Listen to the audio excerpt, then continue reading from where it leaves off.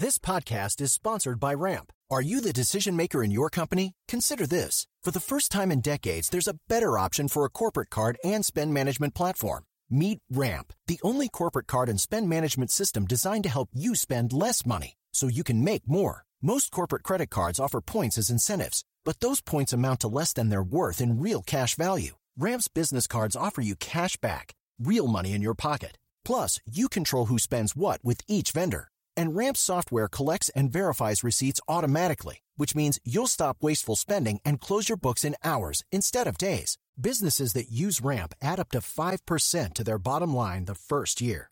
If you're a decision maker, adding Ramp could be one of the best decisions you've ever made. And now get $250 when you join Ramp for free. Just go to ramp.com/easy. Ramp.com/easy. RAMP.com/easy. Cards issued by Sutton Bank and Celtic Bank, members of FDIC. Terms and conditions apply. Today is February 24th, and you are listening to Transport Topics. I'm Rosemarie DeSapio. A long line of mergers and acquisitions has dramatically reshaped the trucking technology sector over the past decade. But what does this consolidation trend mean for the trucking and logistics companies that rely on these technologies? In our latest episode of Road Signs podcast, find out how freight technology companies are coming together to make fleet operations more efficient. Tune in at ttn.ws/roadsigns52. Now let's dive into today's top stories. January truck tonnage fell 2.1% compared with year-ago levels, but ticked up 1.4% over December 2020, a continuation of several months' worth of sequential gains, American Trucking Associations announced yesterday. ATA chief economist Bob Costello said tonnage has increased a total of 3.3% over the past 4 months. He also noted ATA's truck tonnage index still is off 2.8% from the high in March 2020, as tonnage plunged 9% in April alone.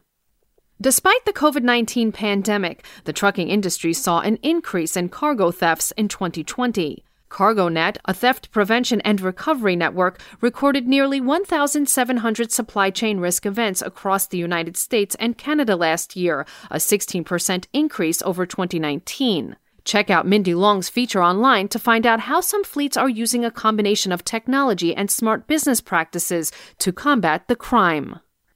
Up to 900 miles on a tank of hydrogen? That's what Nikola Corporation said its Nikola 2 will get when the vehicle comes out in 2024. The startup released an update yesterday after having said the fuel cell semi-truck would go at least 750 miles. Nikola also affirmed that its Tre, a shorter-range fuel cell truck that can run 500 miles, is on schedule to start production in 2023. That's all for today. Remember, for all the latest trucking and transportation news, go to the experts at ttnews.com. Without the ones like you, who work tirelessly to keep things running, everything would suddenly stop.